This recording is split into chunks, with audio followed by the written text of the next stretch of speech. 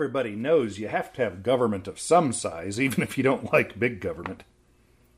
That is an example of the appeal to common belief argument, which is a logical fallacy.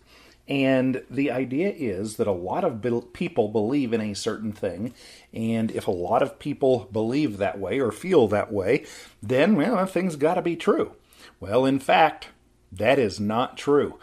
Just because a lot of people believe in something doesn't make it true. There has to be good evidence. That is the appeal to common belief fallacy.